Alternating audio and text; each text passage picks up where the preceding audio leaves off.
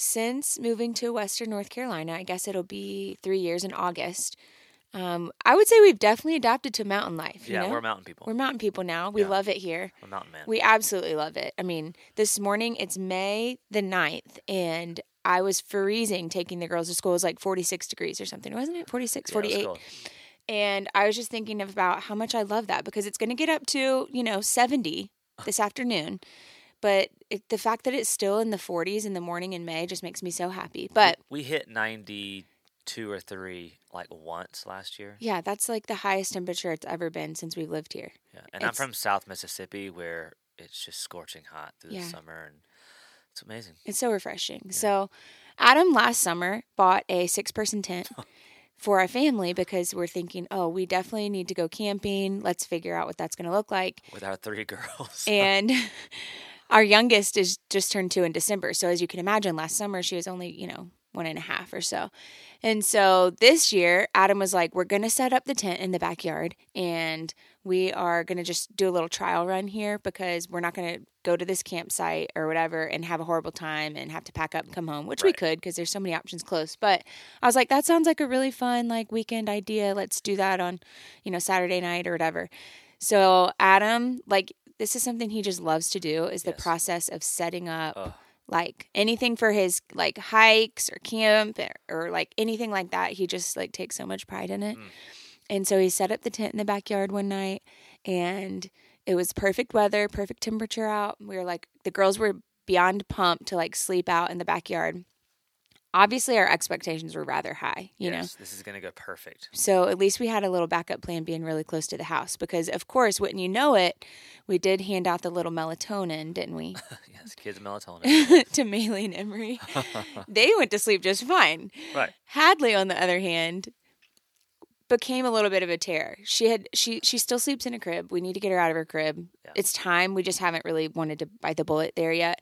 So what were we thinking? Like trying to get her to sleep in a tent without a pack and play. I mean, we could have put a pack and play in there. I get that, but the other two, perfect. They're like so excited to sleep out there in their little unicorn sleeping bags or whatever they were, and they're not even sleeping bags. They're like, I don't even know what they are. I guess they are. They're like pouches for kids to like lay in.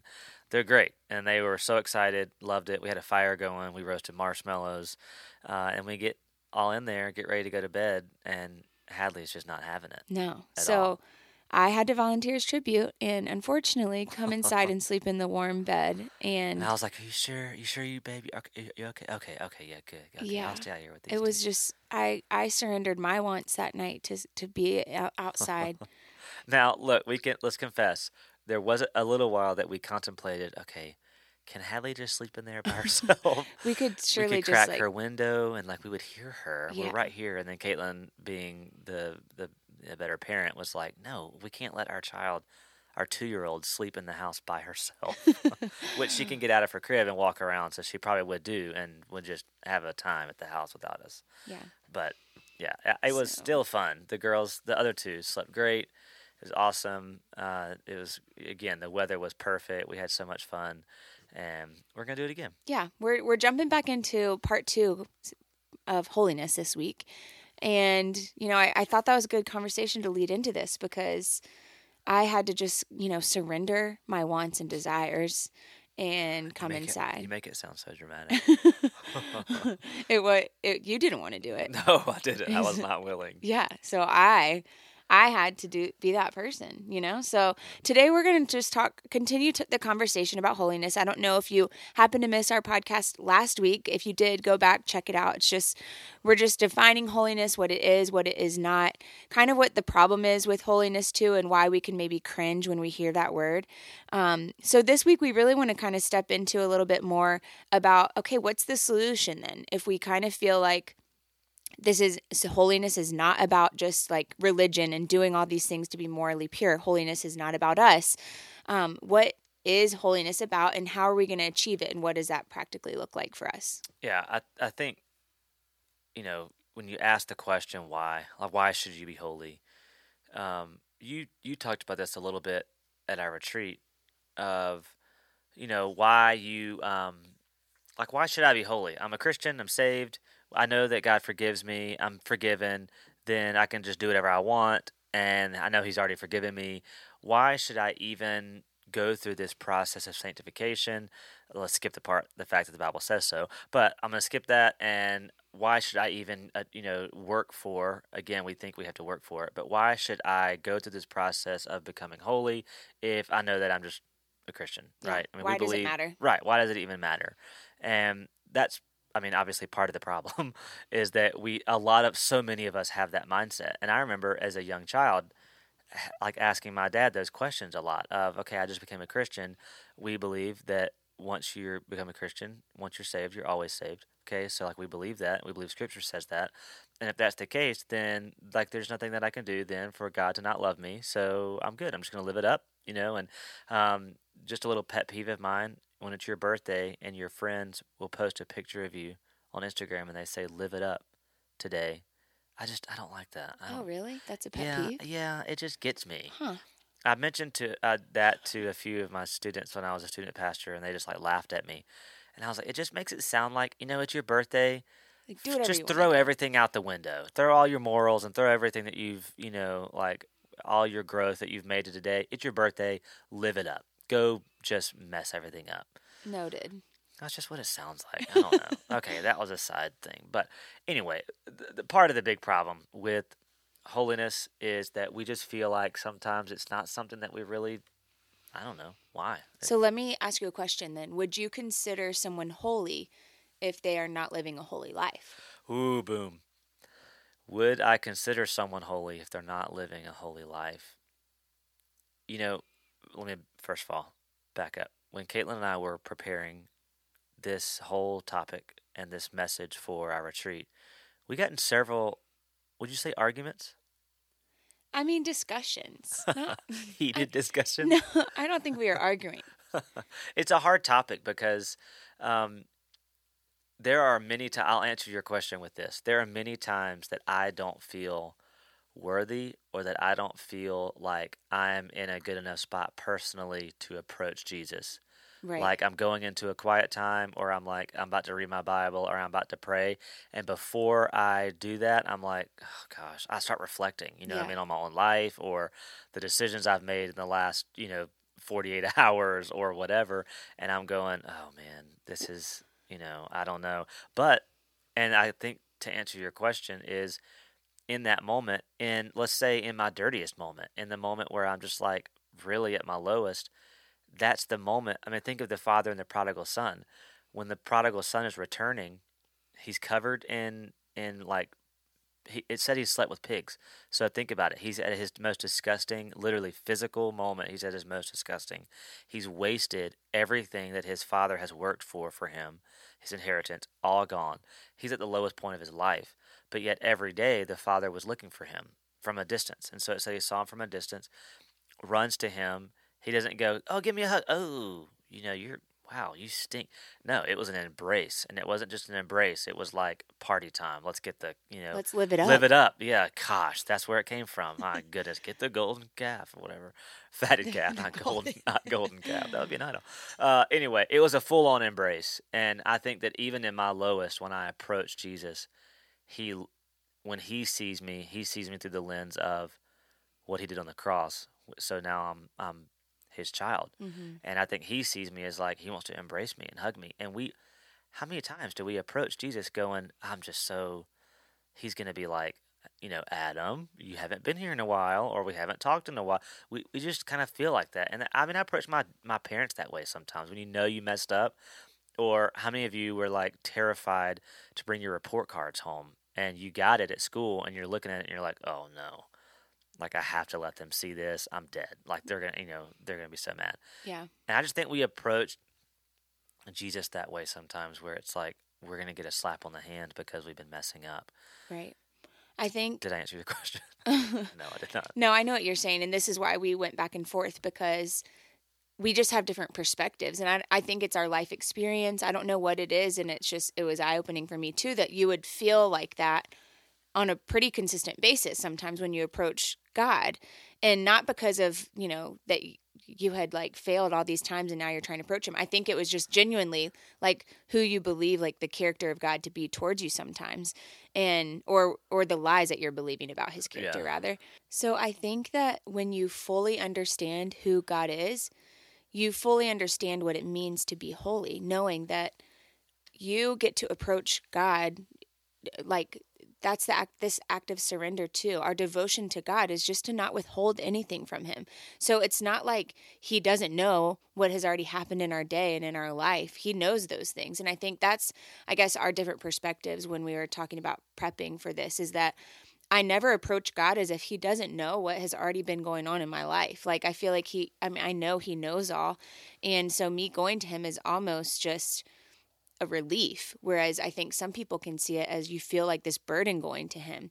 And so I think we want to talk about this act of when we walk in holiness, we're also walking in surrender and what that looks like. Yeah. Yeah, it definitely is a perspective, and a lot of you, we all grew up different ways and with different parents, and a lot of stuff that we learned, and some learned the hard way, and some experienced difficulty and pain, and some feel like they kind of walked through life pretty easily, and now all of a sudden life's hitting you in the face, and whatever it may be, the call to holiness is a call to live a life of surrender, and that is what we're so regardless of how you grew up. Not that I'm belittling any of that or making any of that smaller than it is. However you grew up, you can say, okay, let's move past that, and this call to being holy is a call to live a life of surrender, and surrender is, simply put, you could say it's our devotion to not withhold anything from God, which I love that definition. But to be completely at God's disposal and to do anything that He wants, no matter the cost. When you have that approach, when you have that posture of your life to do anything at God's disposal, that's you surrendering lots of things. Your time, it's your plan. You're surrendering that. You're surrendering. Now, we're not saying don't have dreams and aspirations and don't have things, finish your degree, go pursue a job that you want, a career that you want, pursue, if you want to live in a certain place, like do that. But all along the way, when you have your dreams and you have the things that you want in your life, I think that the mindset is always drawing closer to God is at the core of everything that we do. And so that's, think about it like in the middle. I think of like like a jawbreaker or something, having so many layers, and at the very core of the jawbreaker is your intimacy with Jesus. That's everything else is surrounded by that and grows out from that. And so if your intimacy with Jesus and your closest with him, that's surrender. That's every day your feet touch the ground. Jesus, today is your day. I understand that mercies are new.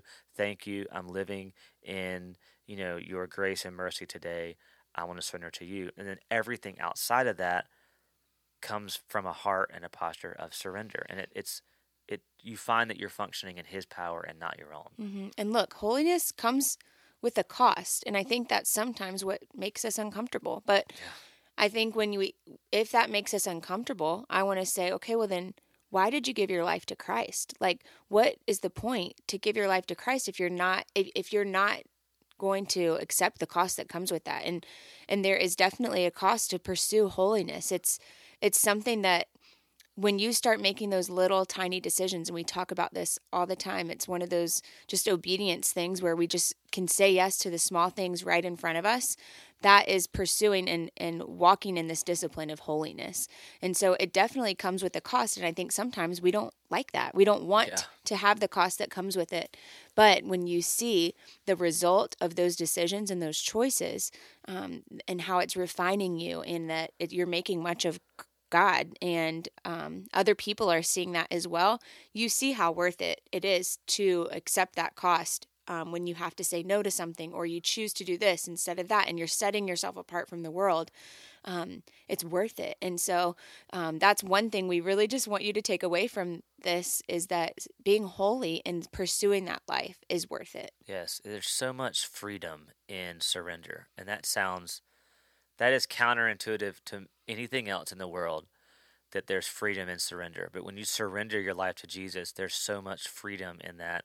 We'll just finish up on this, but like a college student that I've been walking with, a guy that we've been kind of praying through something, and he's struggling through just this call and this feeling like God is calling him to ministry, and in that, what he wants, and he's where most people are, and I've been here before, where he feels this call, he feels this nudge from God about something, and he believes that it is God, but then the very next thing that we ask is, okay, God, give me the answers. And the truth is, he doesn't.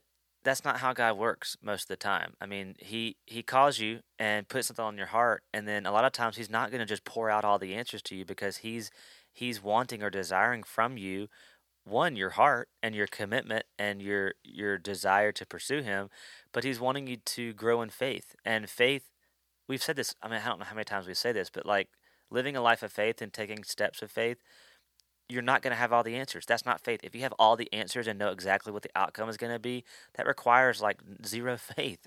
So in the act of God calling you and you feel called by him, this is something that I've been kind of challenging the student with, is that, yes, pray for clarity. Pray for him to give you answers. Ask for that. Ask for all the answers. Ask for more than just answers. Ask for guidance, for help, for boldness, for strength. For ask for all those things. But I think more so than anything, it's that pursuit and that surrender.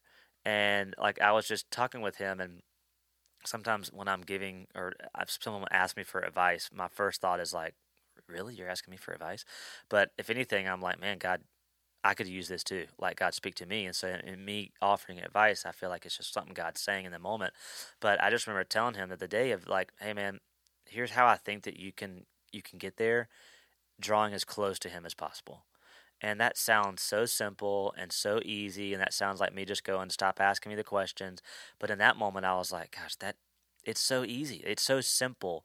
It's not some grand, like, huge, long task that for the rest of our lives we're going to be trying and we're going to fail, and it's, oh, I'm getting beat up by this life of sin, and I'll never be holy. And man, this pursuit of holiness is about just daily surrender. Yeah. And I think that's what I mean when I say it's so freeing, is because there's freedom in the fact that you don't have to work super hard, that you don't have to, like, perform all these things and get this 4-year seminary degree just so that you could be holy one day, or like, I have to read my Bible all the way through. There's no way I can be holy if I don't read my Bible all the way through. There's no way I can be holy if I don't memorize every book of the Bible, and it's just daily surrender. It reminds me of when we would go on a diet or something like that, and you try to eat really healthy and, have balanced meals and not overindulge. But what do they tell you? You mess up one night, or you splurge, or you have a cheat day. You just wake up the next morning and try again with, like, eating well again. Yeah. It's like, it's this lifestyle, and that's okay. That's going to happen. We're not going to live out holiness to perfection every single day, but that is where the grace of God comes in and meets us right there. But when we wake up every morning with that attitude and that posture of, Lord, I'm surrendering this day to you, you will be seeing holiness played out in your life, and you will be defined by holiness. So just continue to wake up every morning and give your life to the Lord and surrender your decisions, your actions. Listen for the voice of him and open up his word and spend time with him, and you will be on the path to holiness. And we're excited about that, because that is going to make much of him, and that is just going to be declaring the excellencies of Christ. So we're with you in this path of holiness and seeking him, and we fail and we try again every single day, and that's okay. So just make much of him today, and whatever that looks like for you. We'll see you next week.